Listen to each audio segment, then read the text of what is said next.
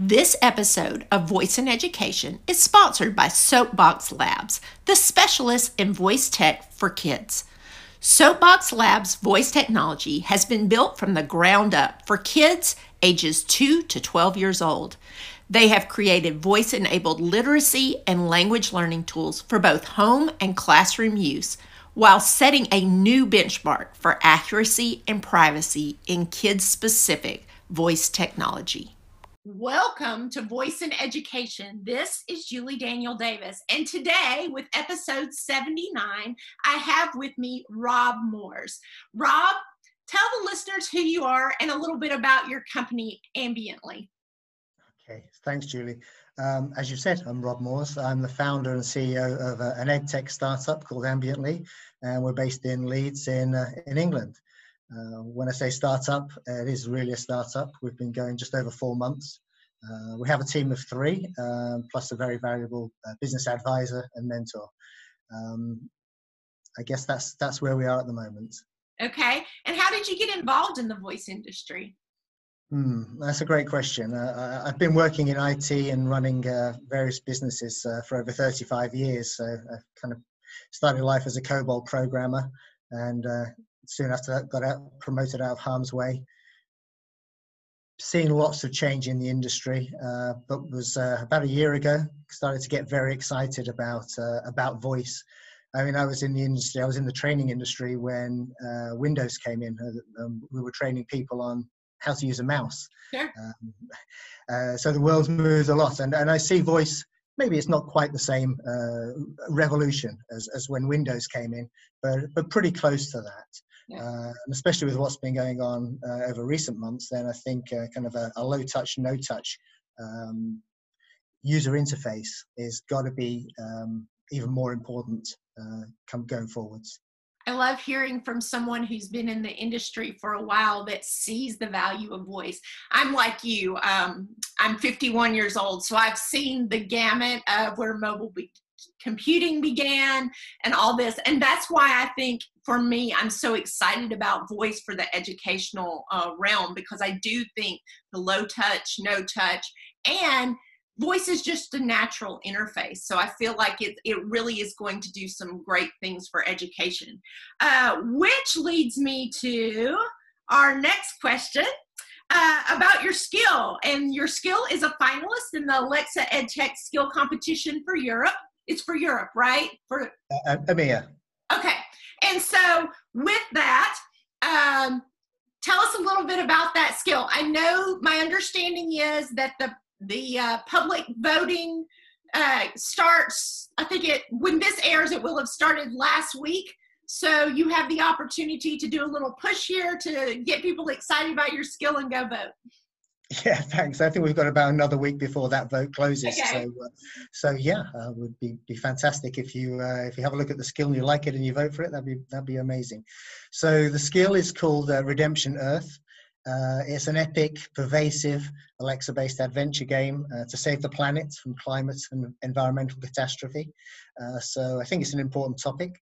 When I say it's pervasive, what we mean by that is that most computer games, all the action takes place actually in the game at the screen on the keyboard.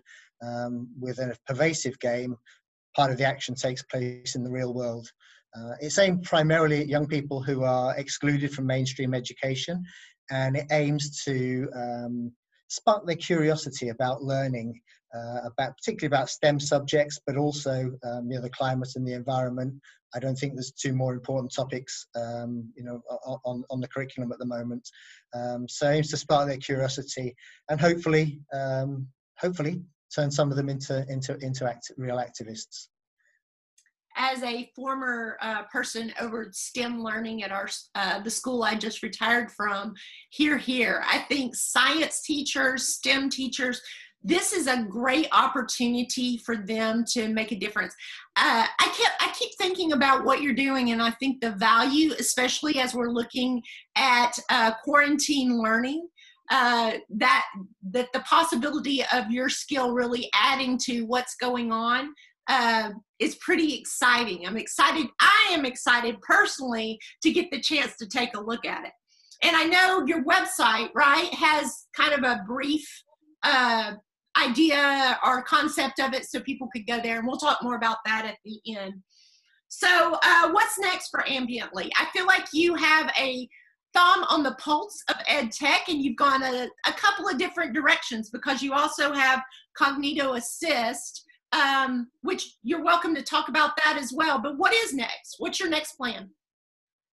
I guess the plan is to take both of those forward. We've just won our first customers. I say we are very much a startup. We've won our first customers. We have a college in London that's taking Cognito Assist.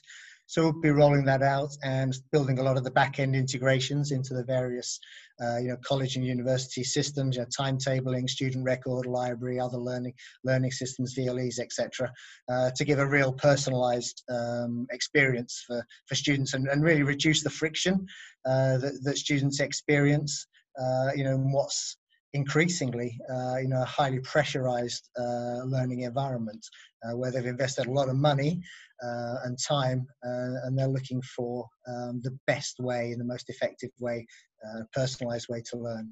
So that's Cognito Assist. With Redemption Earth, we're going to look to investments.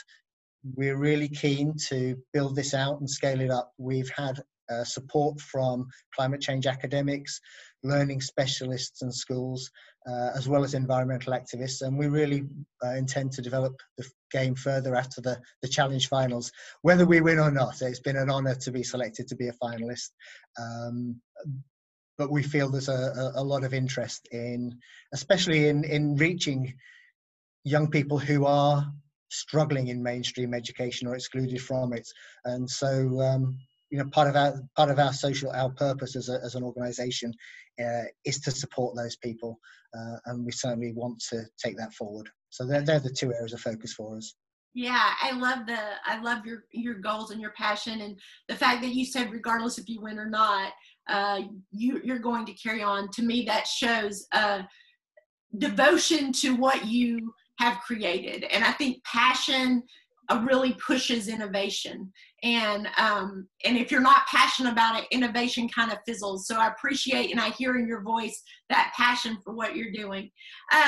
So before we end, Rob, how can people connect with you and your company? Well, first, I would really be delighted to hear from anyone interested in voice first capabilities and either the projects that we're involved in. You can find us via our website, ambiently.co.uk. I'm on LinkedIn, or just email me at rob@ambiently.co.uk. And if you're interested in getting involved or just following Redemption Earth, go to the website of the same name, redemption.earth. You can sign up there to be involved, or just to hear about the progress of that game.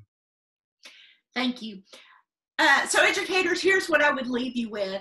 It is this type of company, Rob's desire to see using voice to really meet the needs of a certain niche.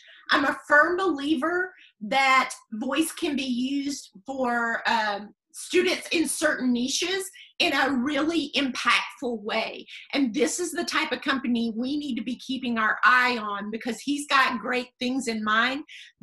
He's connecting his desire to meet those needs with the need for us to teach more about STEM and science education. So I'm thankful for that and looking forward to hearing what happens next with Ambiently. So get out there and check it out and be aware. Rob, thank you for being a part of the show today, and I really appreciate your time.